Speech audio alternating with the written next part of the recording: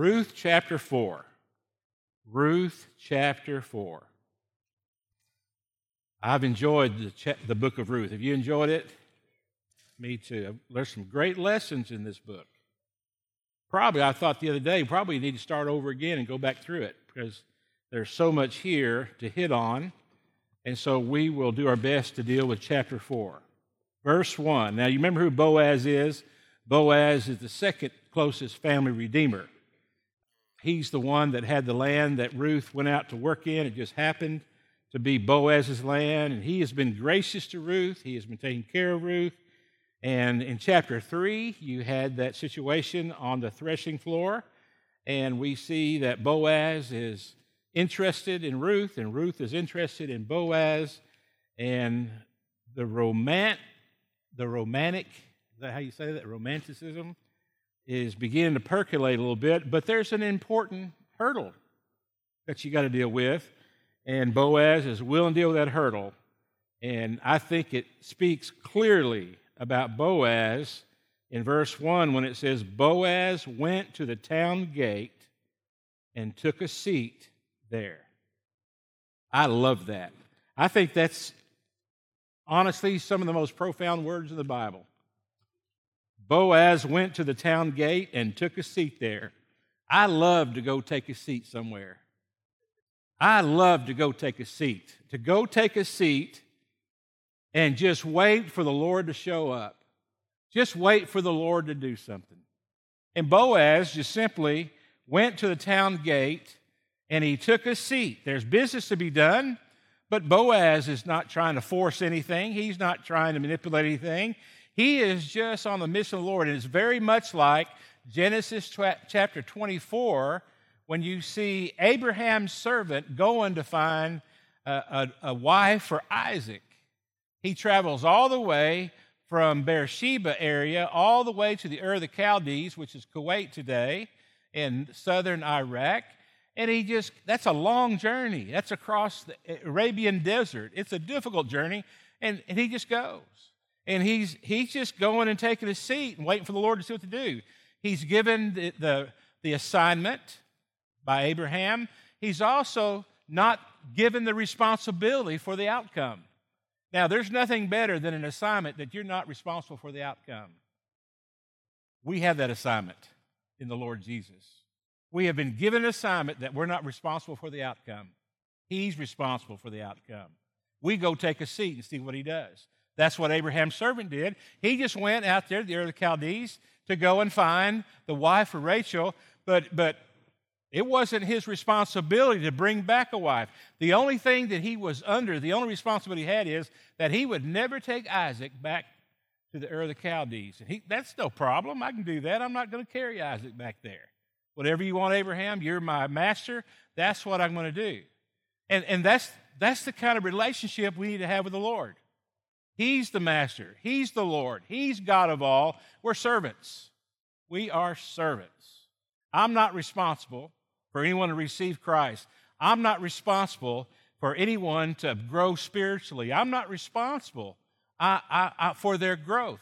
I'm responsible to sit and wait for the Lord to work and do my assignment. My assignment is to teach, preach, and pray and get out of the way. That's my assignment. That's what the Lord has asked me to do. And so Boaz is simply doing his assignment. He went to the town gate and took a seat there. Just then, the family redeemer he had mentioned, this is the family redeemer that's closest to the family of Elimelech, and he just happens to walk on by. There you go. He took a seat. The Lord sends him by. And Boaz called out to him, "Come over here and sit down, my friend. Come on over here. We got to have a talk. I want to talk to you." So they sat down together. Then Boaz called 10 leaders from the town and asked them to sit as witnesses. And Boaz said to the family redeemer, you know Naomi, who came back from Moab. She is selling the land that belonged to our relative Elimelech. I thought I should speak to you about it so that you can redeem it if you wish. Now, does Boaz want this guy to redeem it? No. but he has the right. He has first refusal. And Boaz is going to honor that. And so he says that if you want the land, then buy it here in the presence of these witnesses. But if you don't want it, let me know right away, because I am next in line to redeem it after you. The man replied, all right, I'll redeem it. I can make money off that land. That can help me out. Then Boaz told him. Boaz is not tricking him. Boaz is just simply laying it out. Of course, your purchase of the land, based on Leviticus 25, of course, your purchase of the land from Naomi also requires that you marry Ruth, the Moabite widow. That way, she can have children who will carry on her husband's name and keep the land in the family. Then I can't redeem it, the closest redeemer says. I can't do it. And the reason he gives is, he says, because this might endanger my own estate, you redeem the land, I cannot do it. Now, he was not rejecting Ruth. He was just rejecting another family member. He was rejecting the situation. She was going to be cared for because Boaz had already stated, I'm willing to make this transaction. It's just your right to make it first. And I'm giving you that opportunity, if you so choose, to take on the responsibility of the land and of Ruth. But he couldn't do it because he has his own family. And he's thinking about, oh, man, the inheritance down the road, it gets messy. That land's not that big a deal to me. I sure don't want the mess of the inheritance of Ruth about dividing up, splitting it up. And so, now you go ahead, Boaz. I just can't do it. Now, verse 7. This is pretty cool. Now, in those days, it was the custom in Israel for anyone transferring a right of purchase to remove his sandal and hand it to the other party. That's pretty neat. So next time you go make a deal at the bank or make a deal with another company or a deal, take off your boot and go, here you go. This publicly validated the transaction. So the other family redeemer drew off his sandal as he said to Boaz, you buy the land. Look in verse 9. Then Boaz said to the elders and to the crowd standing around, it wasn't just the elders, it was also the crowd that had come around. You are witnesses today. I have bought from Naomi all the property of Elimelech, Kilion, and Mahlon, and with the land I have acquired Ruth. No misunderstanding. And with the land I have acquired Ruth, the Moabite widow of Mahlon, to be my wife. This way she can have a son to carry on the family name of her dead husband and to inherit the family property here in his hometown. You are witnesses of this today. Then the elders and all the people standing in the gate replied, we are witnesses. May the Lord make this woman who is coming to your home like Rachel and Leah. You know what they're saying? May she have kids. Rachel had kids. Leah had kids. It's important for the family lineage for them to have kids, and that's what they're saying. May they have kids. May she be like Rachel and Leah. The next time you go to a wedding, and when the preacher says, by the virtue invested in me as a minister of the gospel and according with the laws of the great state of Texas, I now pronounce you man and wife, just stand up and shout out, may she have kids like Rachel and Leah. Now, there's two things can happen. One, people might celebrate. In other words, you might not get invited to many weddings, which is not a bad deal from where I sit. Woo! Lord have mercy. Now, young ladies, let me tell you something. All these weddings in foreign venues, like 30, 40, 50, 60 miles away, because it's cute, it ain't cute for me, nor your Uncle Ed, nor your cousin. So just think about that when you find that nice little barn out there in the middle of nowhere. There's barns all around Parker County. And you can rent one of them, get you a shovel, and clean it up, have your wedding there. But I think you should cry out, may she be like Rachel and Leah, from whom all the nation of Israel descended. May you prosper in Ephrathah and be famous in Bethlehem. My goodness, if Ruth is famous in Bethlehem. She is famous there. That came true. And may the Lord give you descendants by this young woman who will be like those of our ancestor Perez, the son of Tamar and Judah. Ooh. May the Lord give you descendants by this young woman who will be like those of our ancestor Perez, who is the son of Tamar and Judah.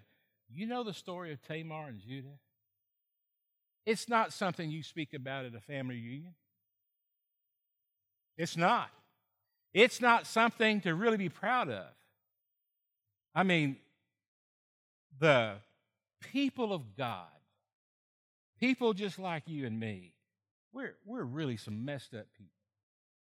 I don't know how many times someone says, well, the reason I don't become a Christian is because, man, I see Christianity as a crutch to lean on to. Absolutely. It's a crutch to lean on because we're the sick people. We're the people with issues. What issues you got? I got issues. You got issues? I got issues. I am not perfect. The perfection is not even a possibility. I'm a glutton. I don't think well. I struggle. I have issues. Today, I had 2 experiences where people look at me having a conversation. I don't know what to say. I'm very awkward, which I know that's hard for you to believe, that I would be awkward. But, you know, for me, the way it's going, if I don't have nothing to say, I don't really want to say anything. And I didn't have anything to say. I'm glad you're here. I'm glad you've come to church today. I hope you're blessed beyond socks. And if I have something to say, I'll sure talk to you about it. But at that time, I was thinking about going to the bathroom, and I was thinking about getting my notes, and I was thinking about something else, and I'm just awkward.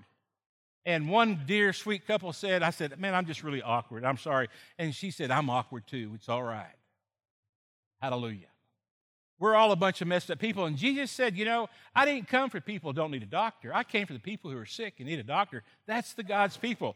Now, Tamar, she was married to Judah's boy. He died. The next one was in line to marry her, family redeemer. He died. And then she's in line for the youngest one, for the next one down the road. And Judah begins to think about it. And Judah says, I'm tired of my boys dying. And I think he thought Tamar was jinxed or something.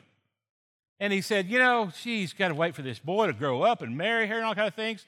And Tamar obviously saw that she was in a bad way because of the situation of being a lady in that world, being a wife in that world, not having a husband, not being able to care for yourself, not being able to have the property, not being able to survive.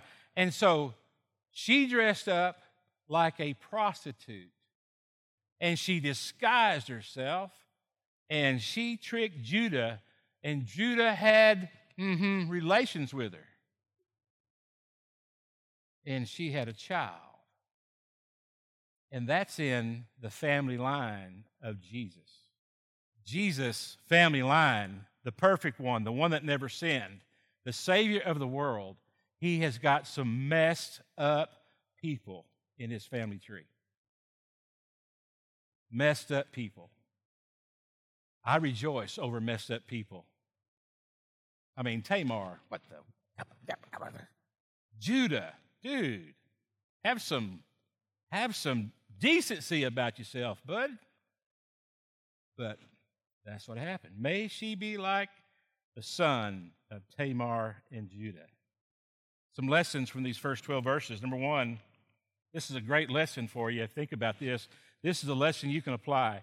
Naomi, Ruth, Boaz had no idea that in their difficulties, in their hurt, in their grief, in their hunger, in their life pain, in the pain to grind through life.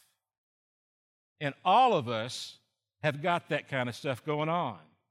We've got hurt, we've got grief, we lose loved ones, we have hunger, we have life stress, we have difficult things going on, And during their hard times in life, God was orchestrating a blessing for not just them, but the whole world. What a deal that is. Naomi didn't know. Ruth didn't know. Boaz didn't know what God was up to. They just going through life doing what they do. And all that time, God was allowing those things to take place. Hurt, pain, agony, grief, difficulty, for a purpose that was beyond them. And I believe with all my heart that is the same for you and me today. Claim it, believe it, trust it, get a hold of it. And just acknowledge it. I may be going through pain today. I may be going through a famine. I may be going through some hard times. I'm going through some grief here today, but the Lord's at work, just like he was at work for Naomi, Ruth, Boaz, and the rest of the folks. Second lesson we have here is Boaz.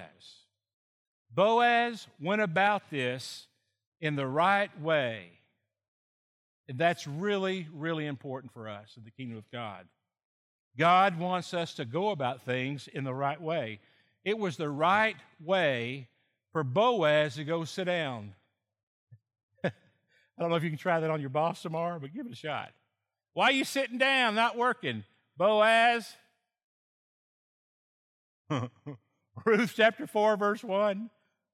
I'm sitting down waiting for the Lord to work. Boaz just went and sat down at the city gate.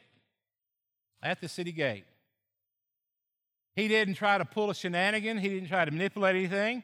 He just went there, and he said, when the closest Redeemer comes by, he said, hey, come on and have a seat, man. We got to talk. We got business to transact here. I got to talk with you a little bit. You older folks, you elders, y'all come over and sit down. Witnesses gathered around. He did it out there in the open. Did it the right way. He just said, interested in Amalek's land? Yeah, I'm interested in that land. Now, you understand that if you get the land, you got to get Ruth too? I'm willing to have Ruth myself, but I just want to say, you have first choice here. I mean, he goes about it the right way. He did not take matters into his own hands. He was waiting for the Lord to work. He did not get in the Lord's way. Two wonderful lessons for us to learn in life, in decisions, in conflict, in problems. Don't take matters into your own hands. Leave room for the work of the Lord. Do not get in the Lord's way. Let the Lord do it. Sit down and let the Lord do it. Sit down and state your case and let the Lord do it. He didn't try to, maneuver these people, this guy. He didn't try to outfox him. He didn't try to manipulate him. He just simply laid it out there and gave the man the opportunity to make his decision. And so Boaz is just trusting the Lord. And then you have the lesson in verses 1 through 12. You got this city gate business. The city gate. We're the walled city. You got a city gate. Everyone passes through the city gate. That's why in the Galilean weddings, it always took place at the city gate. Because when you married someone, it was telling everybody he and she are off limits. Everybody knows that because they got married at the city gate. And everyone that's there sees it happen, and then they leave and they tell everybody, I saw Henry and June get married. Ward Cleaver got married at the city gate. The city gate business means no misunderstandings. The city gate.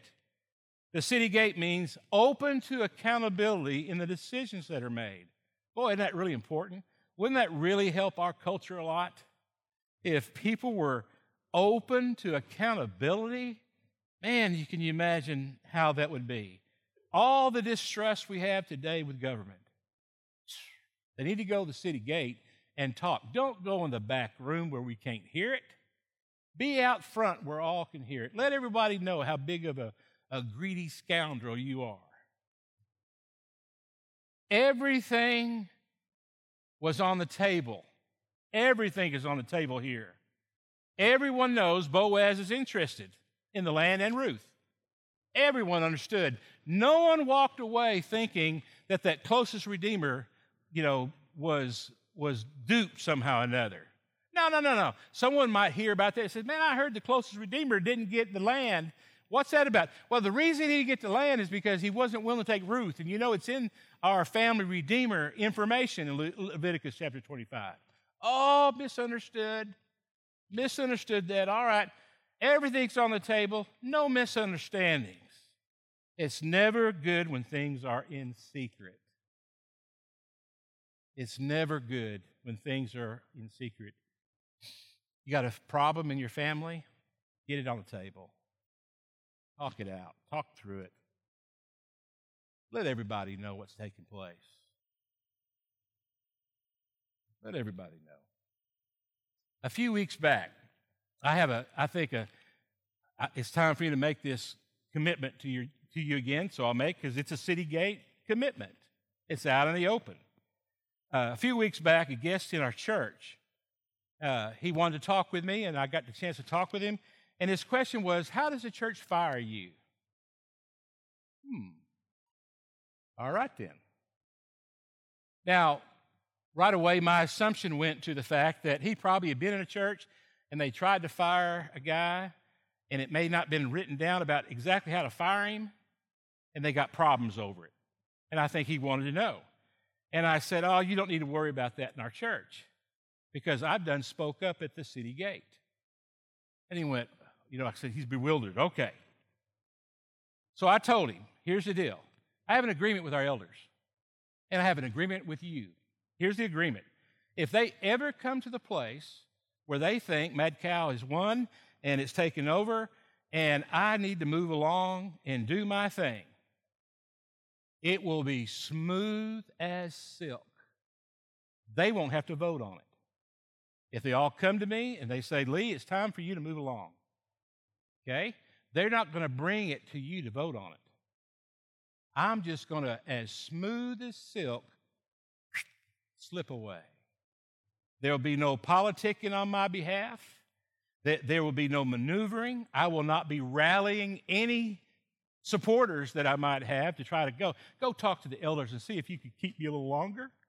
I mean, my taxes, and, we elected Joe Biden, and my retirement fund has gone to crud, and I ain't got any money, and what am I going to do? None of that's going to take place. Just as smooth as silk, because I've seen it happen, and I don't want nothing to do with that. And so the elders can serve without ever wondering about that. You don't have to ever wonder about it. You're never going to have to make a decision whether or not it's time for me to go. And it's just going to be a beautiful thing. We're at the city gate. Everybody knows it. Now, if that time comes and I don't see it and I'm fighting it and I'm getting old and I want to stay longer and just, because I love what I do and all those kind of things, I'm sure I would have the very best of intentions. And I fight it, every single one of you are going to go, wait a minute, dude. You told us that you weren't going to fight that thing. You're right. So that's accountability. That's the city gate situation that we have here today. That's the way it worked. And so try it. Try it. Try it in marriage. You need to be married at the city gate. You need to be married in a place where everybody can come. Open with your faults. Try it. Be open with your faults at the city gate. And open with your struggles at the city gate. It's better for everyone. It's better for you. It's better for others. And that's what we see Boaz doing. So the city gate lesson is here. Now, let's move along. Verse 13. So Boaz took Ruth into his home, and she became his wife. Isn't that beautiful? When he slept with her, the Lord enabled her to become pregnant, and she gave birth to a son. She's like Rachel and Leah. That way, go, Ruth. Then the women of the town said to Naomi, praise the Lord who has now provided a redeemer for your family. May this child be famous in Israel. Oh my, are they not famous in Israel? Are they not famous in Bethlehem? And so they're Bethlehem famous and they're Israel famous. May he restore your youth and care for you in your old age. For he is the son of your daughter-in-law who loves you and has been better to you than 7 sons. Them sons are not good to their moms. No, that's not what it's saying. That she's better to her than 7 sons would be, because 7 sons, they go and do their own thing, and the girls always stay close. That's just the way it is. And that's the reference that they're making there. Naomi took the baby and cuddled him to her breast, and she cared for him as if he were her own. The neighbor women said, "Now at last Naomi has a son again." And they named him Obed. They named him Obed. He became the father of Jesse and the grandfather of David. Whoa. Now, think about all God did to bring that about. Man, you don't think God is God? How in the world did he do that? How in the world did men do that? How did you make it so that it would be David instead of one of his older brothers? How in the world can you orchestrate it that the closest Redeemer wouldn't marry Ruth and you wouldn't have had Obed? How in the world could man have done that? God did that. God did that. God brought them from Moab and put them in the right place at the right time for everything to work out. And God allowed people to do their people things. And God still worked it out. I mean, God is God because of this wonderful creation he's given, but God is God because God works through people. And that may be the greatest miracle there is, that God works through the foolishness of people. I mean, that ought to make your skin crawl right there. Obed, Jesse, and David. David was born in Bethlehem. He is famous there. Jesus, in the family line of King David, the son of David, the king of Israel, like David, was born in Bethlehem. His name is Jesus. I mean, it's an amazing story to think about that. They named that old boy Obed. He became the father of Jesse and the grandfather of David, who became the king of Israel, and whom through all the world is blessed. So if you turn to Matthew chapter 1 today and look at the genealogy of Jesus, Abraham, then you go down to David, then you go down to Joseph, and you have Jesus. God told Abraham that through you, Abraham, all the world would be blessed. There's some work that's got to be done there. And this is one of the fantastic pieces of work that was put together. So in verse 18, this is the genealogical record of their ancestor Perez. Perez was the father of Hezron. Hezron was the father of Ram. Ram was the father of Amminadab. And Amminadab was the father of Nahshon. Nahshon was the father of Salmon. Salmon was the father of Boaz. Boaz was the father of Obed. Obed, the father of Jesse.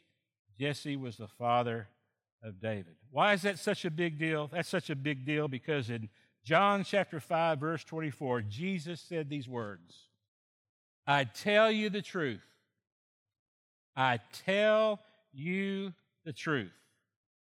Those who listen to my message and believe in God who sent me have eternal life."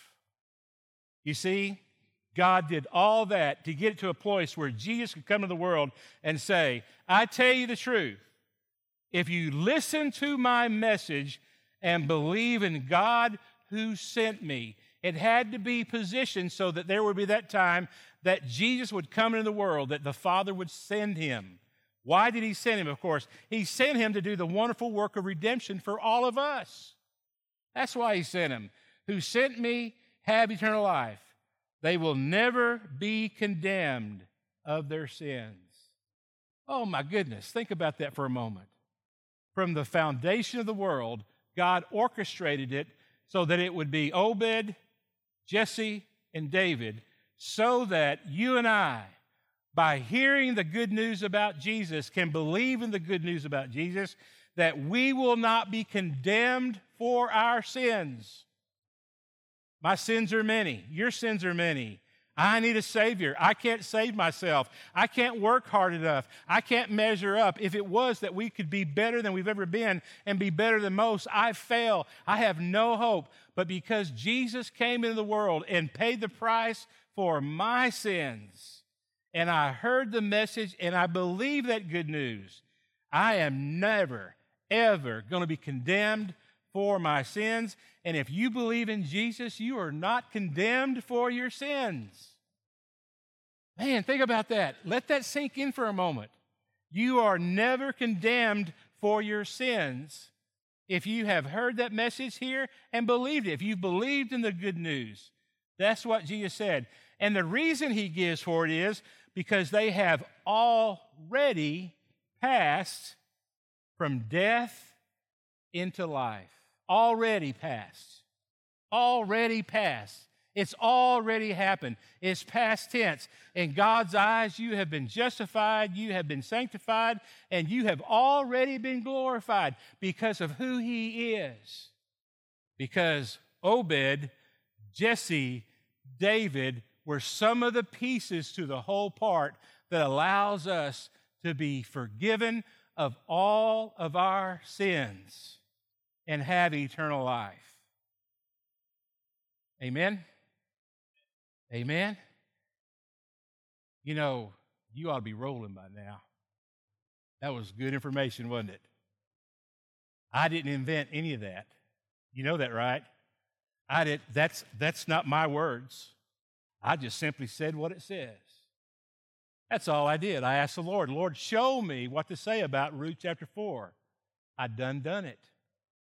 I said it. The Holy Spirit is at work. Will you respond? Have you believed the message of the good news? Have you believed? I mean, do you know that your sins will never, ever condemn you? Do you know that you've already crossed over from death to life? God has worked an unbelievable miracle to give us Jesus so we can be saved. So we can be saved. Thank you, Lord, for these words. Thank you, Lord, for your word that guides us, that teaches us, that helps us understand how important it is that we're forgiven of our sins. Thank you, Lord, for working in the lives of Boaz and Ruth and Naomi and all the people. I'm thankful, Lord, that first Redeemer walked away. Thank you that man walked away and allowed Boaz to be positioned right where you want him to be, to bring about for us Jesus. In Jesus' name I pray, amen. Ushers, please come forward.